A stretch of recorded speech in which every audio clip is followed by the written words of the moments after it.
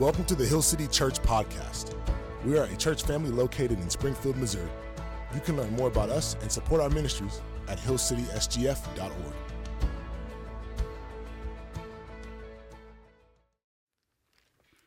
Genesis chapter 1, verse 27. So God created man in his own image. In the image of God, he created him. Male and female, he created them. And God blessed them. Chapter 2, verse 21 says, So the Lord God caused a deep sleep to fall upon the man, and while he slept, took one of his ribs and closed up its place with flesh. And the rib that the Lord God had taken from the man, he made into a woman and brought her to the man. Then the man said, This is at last bone of my bones and flesh of my flesh. She shall be called woman, because she was taken out of man. Read this together with me. Your word is a lamp to my feet and a light to my path. You are my hiding place and my shield. I hope in your word. A truthful witness saves lives, but one who breathes out lies is deceitful. In the fear of the Lord, one has strong confidence, and his children will have refuge. The fear of the Lord is a fountain of life, that one may turn away from the snares of death. This is the word of the Lord. You can grab a seat.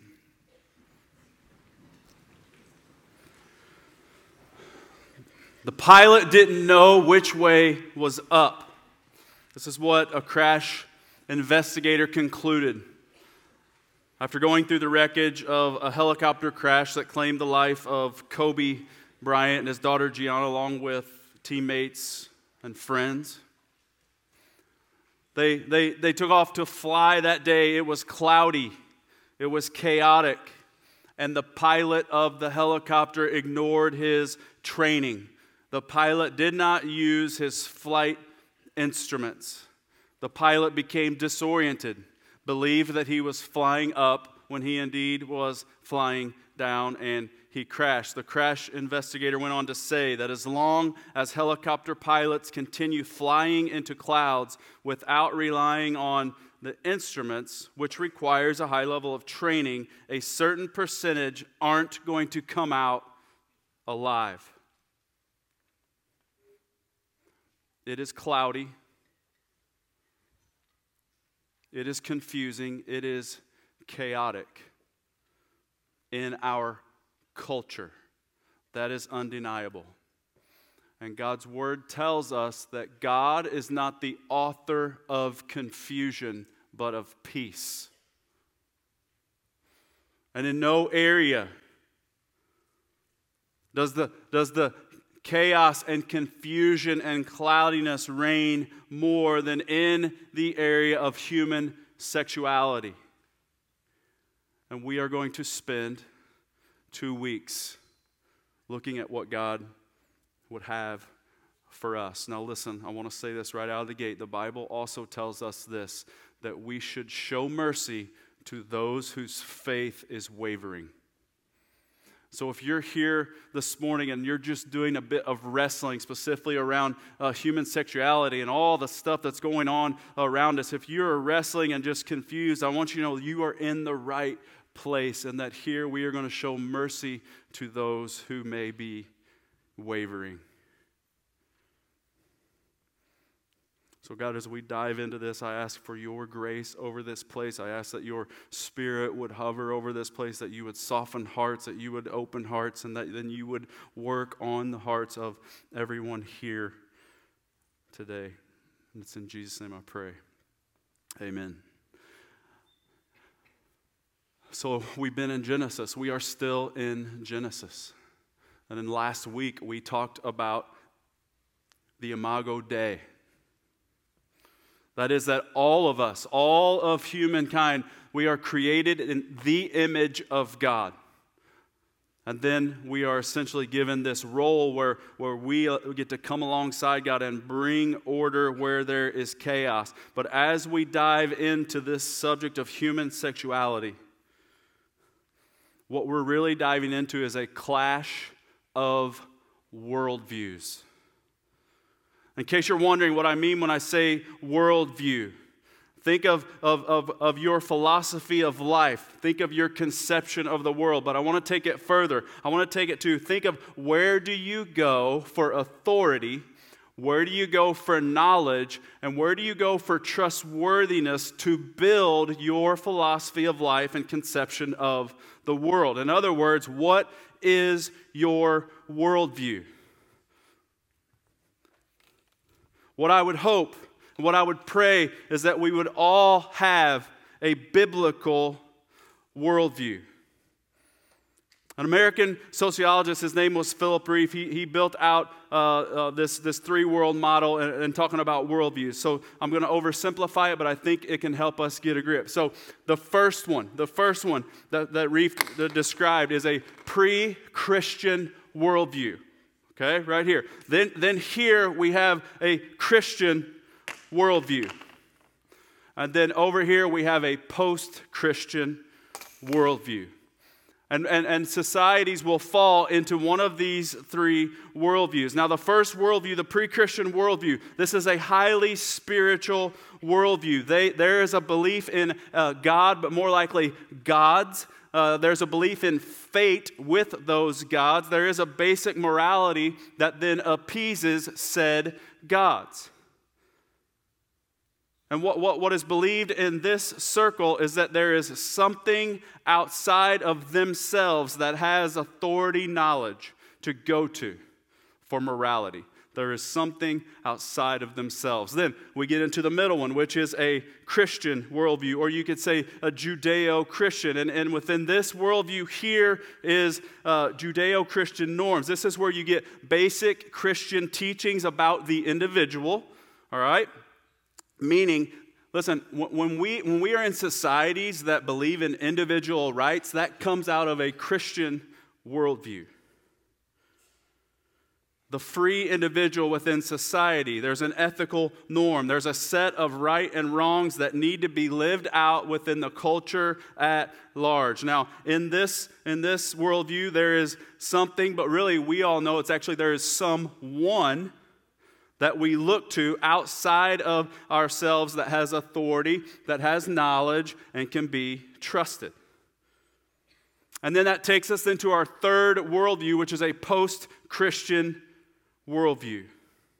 Now, here's the thing about the post-Christian worldview. It cannot exist without the Christian worldview, meaning it is not pre-Christian, it's post-Christian, and it's not really post-Christian as much as it is anti-Christian. What do I mean by that? It looks at the Christian worldview, the one here, and concludes that when this one was predominant, it went bad for people. This worldview is anti-Christian. It is also activist, meaning this is a reaction to and against this worldview. It is activist. It has now become the most evangelistic. It is aggressive. It wants to undermine, contradict, and tear apart the values of this worldview. Within this worldview, this is where we have seen the rise of the psychotherapeutic self. What does that mean? That ultimate reality is inside of me. Ultimate reality is inside of myself. The center of the universe is the expressive individual. The self is the moral ultimate in this worldview.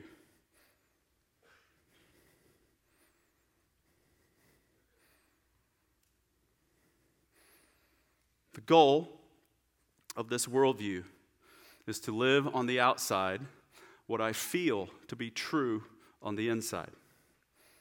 And now here's the thing about this worldview. This worldview wants a just and true and righteous world. But this worldview operates by justifying itself only by reference to itself. It's inside of me where I go for authority, for trustworthiness, for knowledge.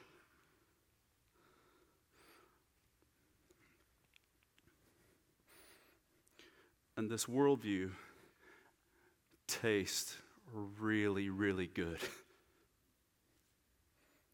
But this worldview is very, very deceitful.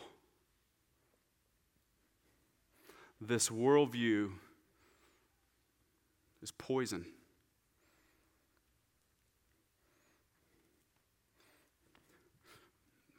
The West is drunk on this worldview. Now listen, Springfield and the Ozarks is drunk on this worldview.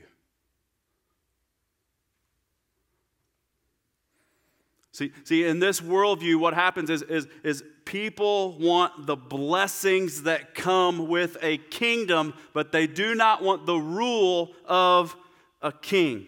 And the core, you got to know this, the core of how you determine morality is through expressive individualism. Remember that word. The primary religion of this worldview, and it is a religion, is expressive individualism. Now listen, you got to stay with me. I'm just telling you right now, we're not getting out of here early today. There's too much work to do. So if you got lunch, just text whoever it is. Expressive individualism. Now, a guy by the name of Mark Sayers, he's an Australian sociologist from Melbourne. He's also a pastor, and he's also been described by others, not himself, as a culture guru. Well, what he did is he developed core beliefs of this religion of excessive individualism. So just like you go to Hill City website, you will see a what we believe. Are you with me? Okay? And it's just like, hey, this is our doctrine. Well, listen, expressive individualism has a doctrine as well. There are 7 beliefs. I'm going to share just 4 with you for time's sake. Okay? So here's one. Here's a belief statement of expressive individualism. The highest good is individual freedom, happiness, self-definition, and self-expression. That's the highest good. Now, stay with me. This has permeated our culture. Here's how I know. As I was growing up, my parents would say this thing to me a lot, okay? And they needed to, but here's what they would say. They would say, Bud, the world doesn't revolve around you. Okay? And it doesn't. But here's what I think. So I don't think young parents are telling their kids that anymore. Because I think they're afraid that it would be unsafe. Okay, now, here's another example of how this first statement, a belief statement of self-definition, self-expression, and how that's ultimate is because, see, a bunch of you went out to eat last night, and you got your phone out, and you took a picture of your plate of food, and then you posted it because you think people should care. They don't. They don't care at all. I don't care. The person sitting beside you doesn't care what you ate last night. And here's the thing. Some of you that posted that, you are so offended right now because they should care. Why? Because self-definition and self-expression is king. That's the first one. Secondly, anything, the second statement of belief, anything that restricts individual freedom, happiness, self-definition, and self-expression must be reshaped, deconstructed, or destroyed. Third, the world, this is what they believe, the world will inevitably improve as the scope of individual freedom grows. Now remember this, technology, in particular the internet, will motor this progression toward utopia. And the fourth one that I'm going to share with you, remember there are 7, but here's the fourth one, the primary social ethic. The primary social ethic in this worldview is tolerance. You are tolerant of everyone's self-defined quest for individual freedom and self-expression. And any deviation from this ethic of tolerance is dangerous and must not be tolerated.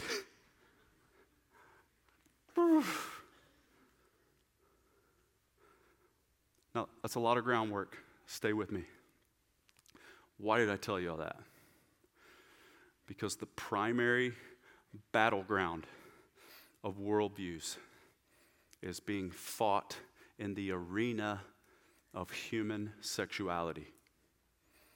And listen, some of you are going to get so uncomfortable, and you're like, gonna get? I'm already uncomfortable. I know. Listen,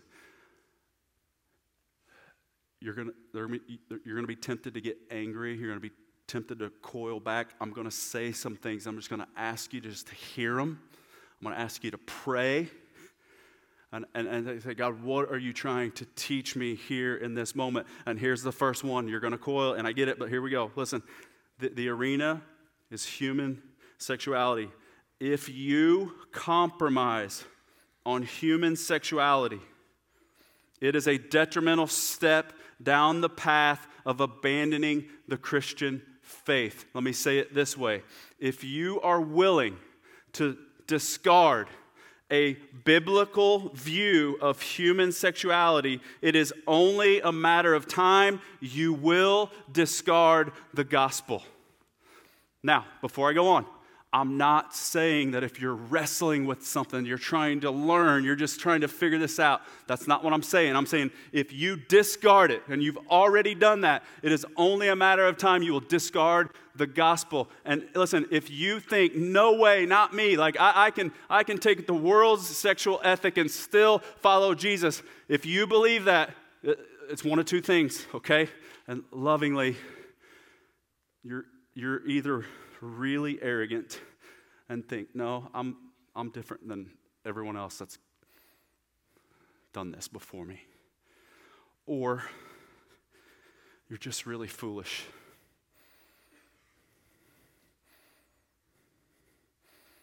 See, Jesus came on the scene and he said, go and make disciples. Amen? Good, amen, okay. And then he says, listen, baptizing them. Amen? Amen. But there's the last sentence. Teaching them to obey all that I have commanded. So hear me out. Listen. Jesus Christ is either Lord of all or he is not Lord at all. Nowhere does a Christ follower have the option to give less than his or her whole life to Jesus. There's Jesus, I will follow you 88%, and I'm going to keep the whatever's left. I don't do math. I should have. Listen, but stay with me. All.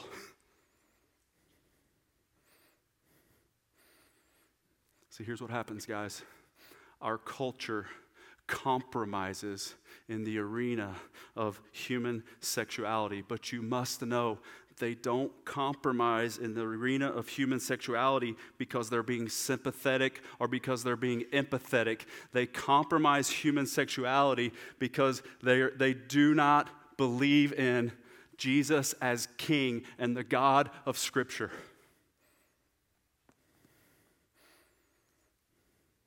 Because here's what our King said.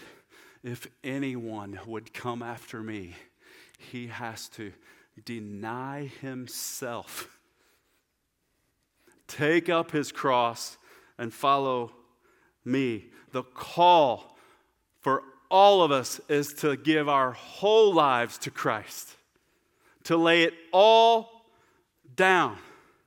And our culture, this culture in particular, listen, we are swimming in the waters of expressive individualism. And this is a religion. And in this religion, the greatest commandment is to be yourself. And the second one is like unto it, to affirm and applaud whatever self your neighbor chooses to be. And within this religion, the greatest sin is to deny yourself. Or to deny someone else's self-expression. Church, we have a creator. the one true and living God. And He's the architect, and He's the engineer, and He's the designer. And go back to what we said last week, the week before. If you make it, you own it. If you engineer it, and you design it, and you create it, you know what it takes for it to flourish. And listen, in the beginning, God. In the beginning, God created the heavens and the earth. Listen, and you got to know this. He loves you, and He loves His creation. How do I know? Because in the New Testament it says, for God, same one, He so loved the world. The one He created. He loved you. And He so loved it that He gave His only Son, that whoever would believe in Him would not perish but have eternal life. Does that sound like flourishing? That sounds like flourishing. He loves you. He wants you to flourish. And He knows what it takes to flourish. So listen. So God created man in His own image, the image of God. He created him male and female. He created them. I want us to stop and not brush over that. We have to see the beauty in this design. It's beautiful. It's beautiful. Male, female. And listen, he caused a deep sleep to fall upon the man, and while he slept, took one of his ribs, he closed it up, and he made this woman and brought her to the man. And what did the man do? Just start singing. It's beautiful. A male sees a female and just breaks out into song. We have to see the beauty in the design of our Creator. But listen, we go to these passages to see this, and I want you to get it. Listen, male and female, according to God and to this instrument that He gave us. They are not artificial categories.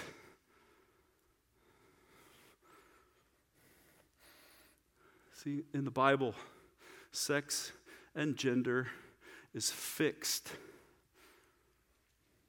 And it's clear.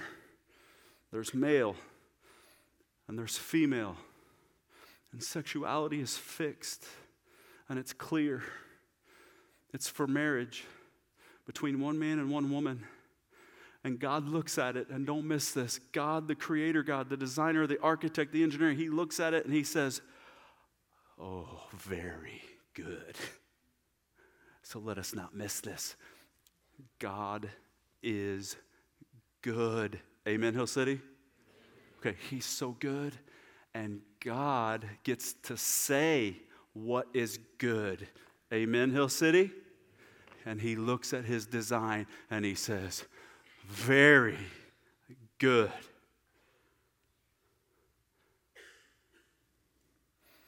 Men and women are beautifully different. And both are equally made God's image. And our differences, they extend to the deepest level of our being. Our chromosomes are different. Our brains are different. Our body shapes are different. Our body strengths are different. Our reproductive systems are different. And God's design for male and female is that we are equal and we're different and we are intended but not interchangeable. And it's good. It's good. So here we go. What happens then?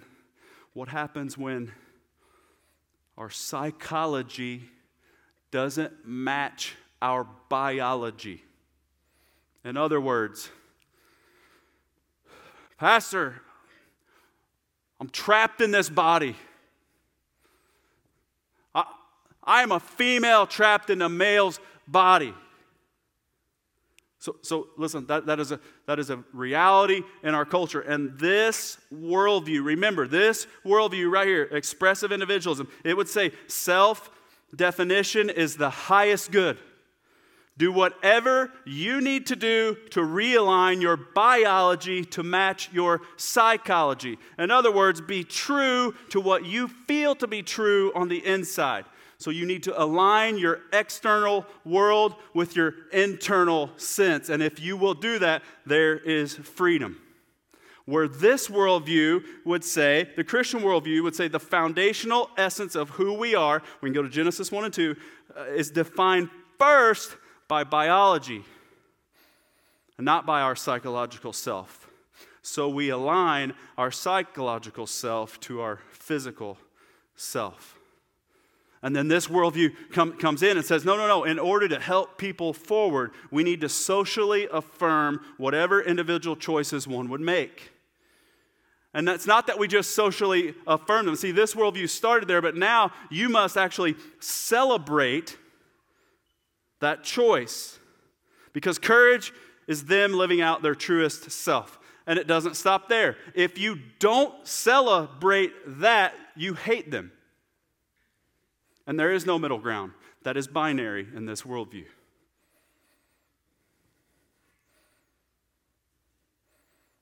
The most important thing is to allow people to live their truth. And a person should be able to have gender assigned by choice. That is this worldview. That's why you will see in this worldview the acceptance and the tools, the modern tools that need to be used in order to alter biology to match psychology, because self-expression is the supreme king in this worldview. And what we are going to say here at Hill City and what we believe in the Christian worldview is that, listen, if what I feel inside of me does not align with my biology, the wisest path is to make whatever choices that you can, get whatever help you can, and you need to do all you can to align your psychology with your biology. And listen, we are not saying this is an easy route. It's going to be really, really hard. But I promise you, it's not as hard as putting chemicals in your body and having surgeries done that just mess you up for life. And they're not telling you those stories on the internet.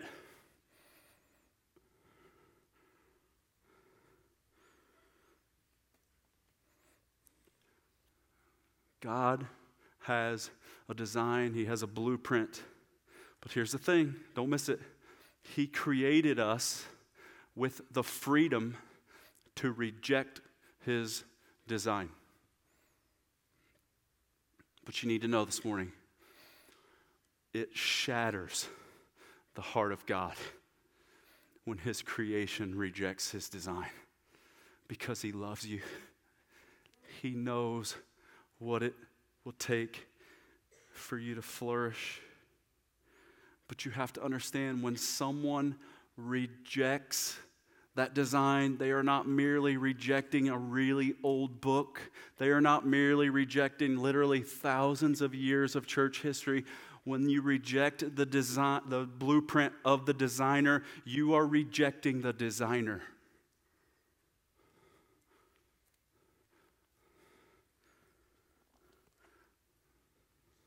So here we are, Hill City Church.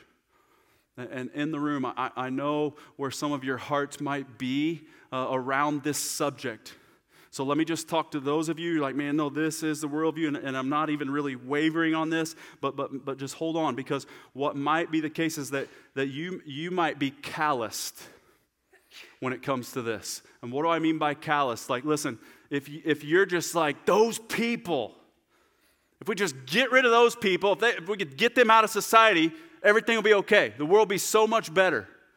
Okay, here's another way I know you're callous. Like, you're just looking for a fight. Come on, debate me. Let me tell you how stupid you are. You know what I mean? We know them people, right? We know them. And some of you are here. Listen, if that's you, you're calloused. That's not what God would call you to.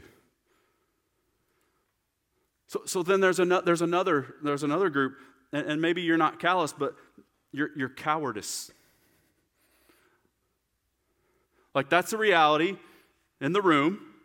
Like, you comply, and you actually, unintentionally or intentionally, you contribute to the confusion because your highest priority is to be liked and to be accepted.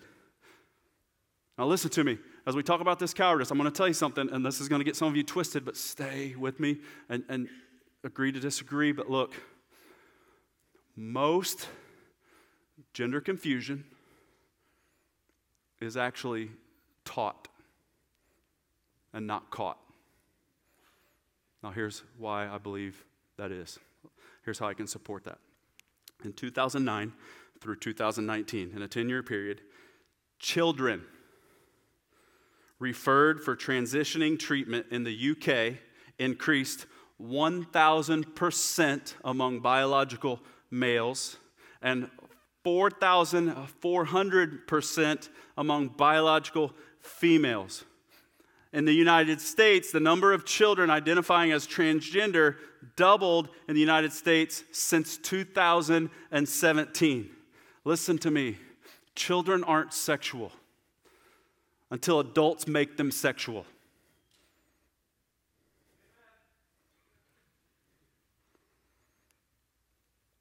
And I know it's being taught because that book is in almost every secular bookstore in Springfield and a bunch like it.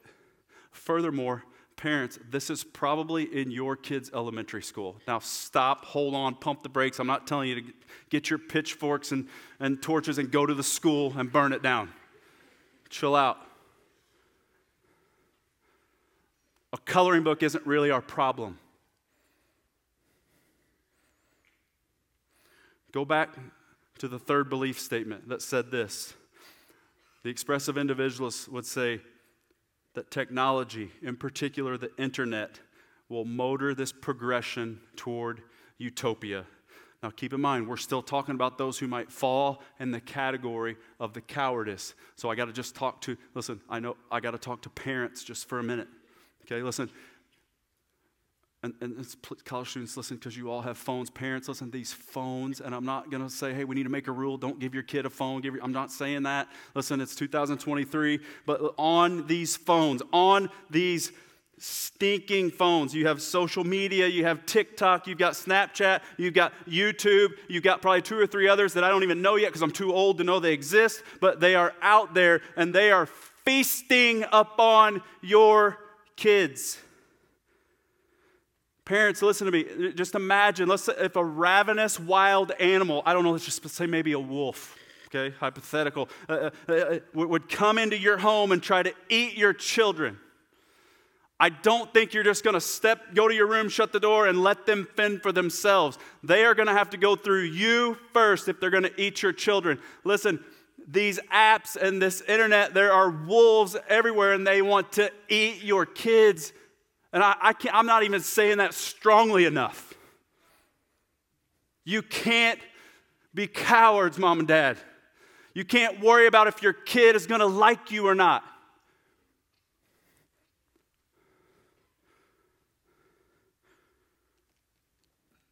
So we're not going to be calloused.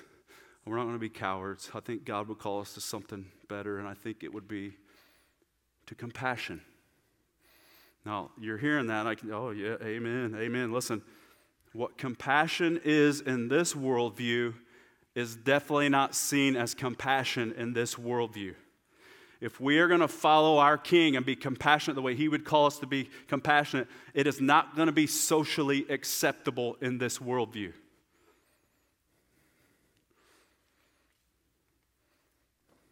There is a disconnect. No, let's do this. Just imagine with me, okay? And I know this is to be close to home, so I'm not trying to be insensitive. I just want you to imagine if there was someone who may have like a body dysmorphia, right? And maybe that would lead to being anorexic. And they came to my office, and their friend came, and they're like, hey, listen, she or he, whoever, man, they've got an issue. And I'm just like, just let them be them. Like, I don't know, I can't think of a more unkind thing to say in that situation. That lacks compassion. Because in that situation, you know what's going on? The psychological self doesn't match up with the biology.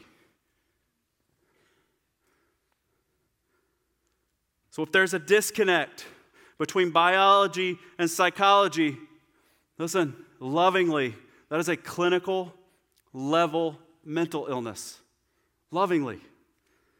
And what should we do as people of God? We should have sympathy.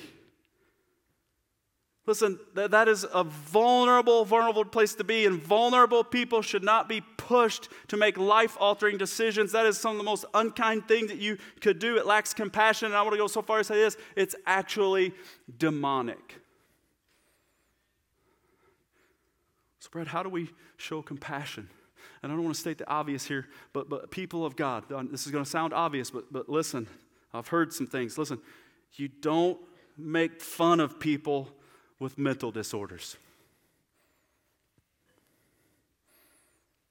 Now, here's even as important, more important than that, is as you are seeing this in your culture, in our culture, you have to see who the real enemy is. The real enemy isn't those struggling with gender confusion. The real enemy isn't even the thought leaders that peddle this junk. The Bible tells us what their issue is, and their issue is this, that they are blind. They are captives in a war. They are slaves in service to the real enemy, who the Bible calls the prince of the power of the air. And here's what we don't do, people of God. We would never beat up a blinded person, would we? Because in their case, the God of this world has blinded the minds of the unbelievers to keep them from seeing the light of the gospel of the glory of Christ, who is the image of God. So what do? Wherever they are on the spectrum in this worldview, we must pray for them, and God is going to have to do something.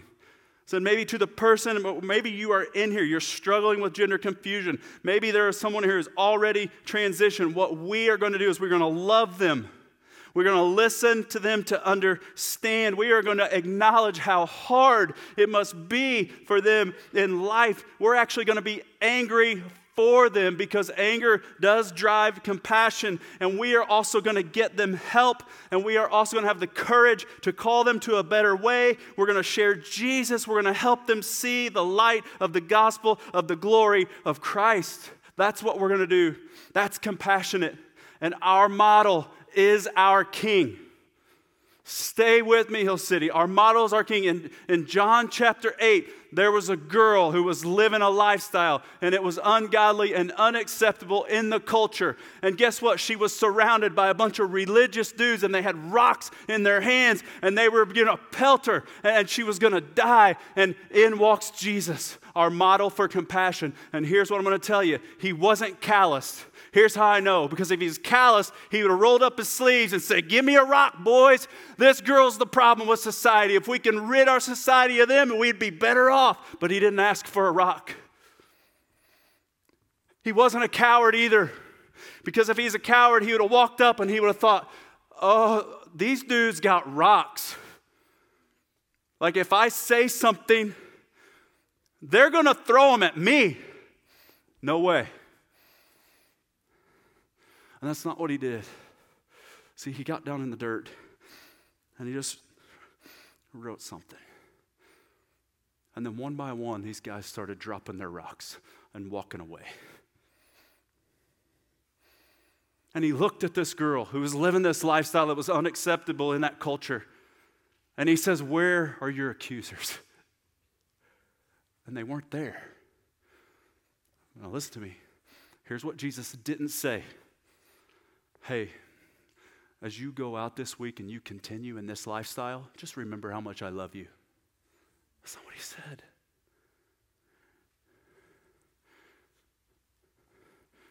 Jesus had unwavering conviction and ultimate compassion. He said, "Where are your accusers? They're gone. Neither do I. Now go and sin no more." You're serving communion, I want to invite you to go get the table ready. Some of you are hearing this, and I know what's going on. You're a little bit hopeless. You're like, this worldview, it's just dominating. Like, what? There's just no hope. And I want you to know, as I study this, as I got this prepared, and as I was praying over it, man, I was just overwhelmed with hope, because I believe that the opportunity for a gospel awakening is so ripe. Furthermore, we are experiencing it, Hill City. It's ripe. People are seeing this worldview for what it is, and the chaos and confusion has overwhelmed so many. And go back to the job that God gave us, that we get to bring order where there is chaos. Listen, the sexual ethic of our day, it's not sustainable. People are going, I can't do it anymore. There's got to be a better way. And we're coming in going, just let me hug you. I can tell you there's a better way. So what do we do? It's simple. It's cloudy. It's chaotic. We turn to our instruments, just like a pilot would that's flying when it's cloudy and it's chaotic. God's given us instruments. He's given us His Word. He's given us His people. And He's given us His Spirit. And what we need to do, and this is the call to action, Hill City Church, that we pray for an outpouring of the Holy Spirit of God. Now stop before you're, amen, let's go, Lord. Let's just sweep across the nation and do something great. Listen, no, that's not where I want you to start. See, this right here, this is not a worldview anymore. This is a hula hoop, okay? So here's what I want you to do. Listen to me. When we pray, we're going to put a hula hoop, and we're just going to do this right here. Oh, right there. All right. God, this is what I'm begging you. Lord, I'm begging you, would you just give an outpouring of your Holy Spirit just inside this hula hoop, please? Now, what if we all did that and God would honor that? Because I think that He would. And then, moms and dads, listen, after we do that, dads, after we do that, then we prayed for an outpouring of the Holy Spirit in this hula hoop. Now we say, what about the one around my house? Now, Lord, please, just around my home, would you just outpour your Spirit out on my home? In my dorm. Just pour your Spirit out here, and then, listen, and then and only then now we come and we say, Lord, God, please, would you please, what about a big hula hoop over Hill City? Would you pour out your Spirit on Hill City? Please, Lord, do that. And listen, if we all did that, there would be an awakening sweep across Missouri State campus. It would blow our minds.